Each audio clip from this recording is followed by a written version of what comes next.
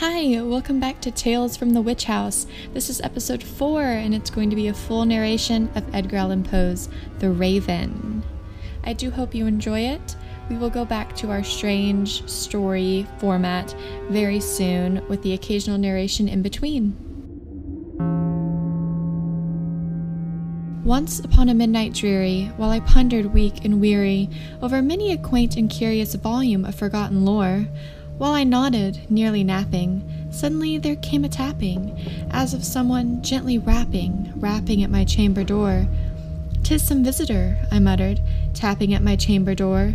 "Only this, and nothing more."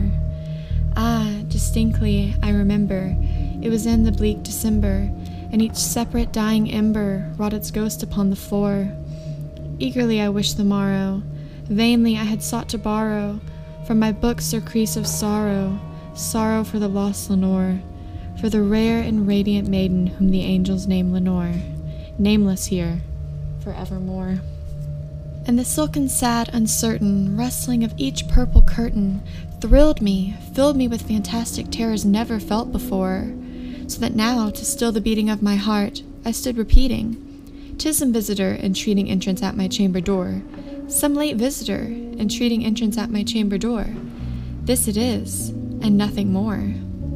Presently my soul grew stronger, hesitating then no longer. "Sir," said I, "or madam, truly your forgiveness I implore, but the fact is I was napping, and so gently you came rapping, and so faintly you came tapping at my chamber door, that I scarce was sure I heard you. Here I opened wide the door.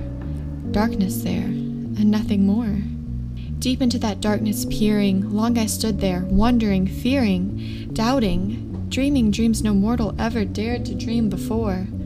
But the silence was unbroken, and the stillness gave no token, and the only word there spoken was the whispered word, "Lenore?" This I whispered, and an echo murmured back the word, "Lenore?" Merely this, and nothing more. Back into that chamber turning, all my soul within me burning, soon again I heard a tapping somewhat louder than before. "Surely," said I, "surely that is something at my window lattice. Let me see then what thereat is, and this mystery explore. Let my heart be still a moment, and this mystery explore. 'Tis the wind, and nothing more." Open here I flung the shutter, when, with many a flirt and flutter, in there stepped a stately raven of the saintly days of yore. Not the least obeisance made he, not a minute stopped or stayed he, but with mien of lord or lady perched above my chamber door, perched upon a bust of Pallas just above my chamber door, perched and sat, and nothing more. Then this ebony bird begulling my sad fancy into smiling, by the grave and stern decorum of the countenance it wore. "Though thy crest be shorn and shaven, thou," I said, "art sure no craven, ghastly grim and ancient raven, wandering from the nightly shore? Tell me what thy lordly name is on the night's Plutonian shore." Quoth the raven, "Nevermore." Much I marveled this ungainly fowl to hear discourse so plainly, though its answer little meaning, little relevancy bore. For we cannot help agreeing that no living human being ever yet was blessed with seeing bird above his chamber door, bird or beast upon the sculptured bust above his chamber door, with such a name as Nevermore. But the raven, sitting lonely on that placid bust, spoke only that one word, as if his soul in that one word he did outpour. Nothing farther than he uttered, not a feather than he fluttered, till I scarcely more than muttered, "Other friends have flown before. On the morrow he will leave me, as my hopes have flown before." Then the bird said, "Nevermore." But the raven still begulling all my fancy into smiling, straight I wheeled a cushioned seat in front of bird and bust and door. Then upon the velvet sinking, I betook myself to linking fancy on to fancy, thinking what this ominous bird of yore, what this grim, ungainly, ghastly, gaunt, and ominous bird of yore meant in croaking, "Nevermore." This I sat engaged in guessing, but no syllable expressing, to the fowl whose fiery eyes now burned into my bosom's core.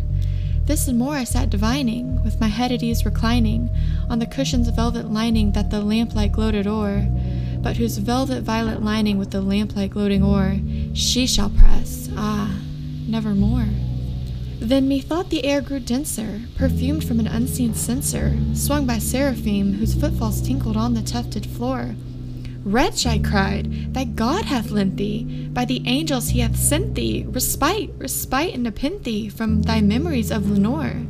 Quaff, oh quaff this kind nepenthe, and forget this lost Lenore. Quoth the raven, nevermore. Prophet, said I, thing of evil, prophet still, if bird or devil, whether tempest sent or whether tempest tossed thee here ashore.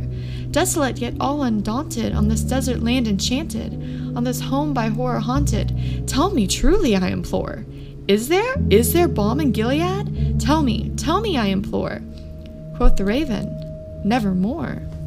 Prophet, said I, thing of evil, prophet still, if bird or devil, by that heaven that bends above us, by that God we both adore. Tell this soul with sorrow laden, if, within the distant Aidenn, it shall clasp a sainted maiden, whom the angels name Lenore. Clasp a rare and radiant maiden, whom the angels name Lenore. Quoth the raven, nevermore. Be that our sign of parting, bird or fiend, I shrieked, upstarting. Get thee back into the tempest and the night's Plutonian shore. Leave no black plume as a token of that lie thy soul hath spoken. Leave my loneliness unbroken. Quit the bust above my door. Take thy beak from out my heart, and take thy form from off my door. Quoth the raven, nevermore. And the raven, never flitting, still is sitting on the pallid bust of Pallas just above my chamber door.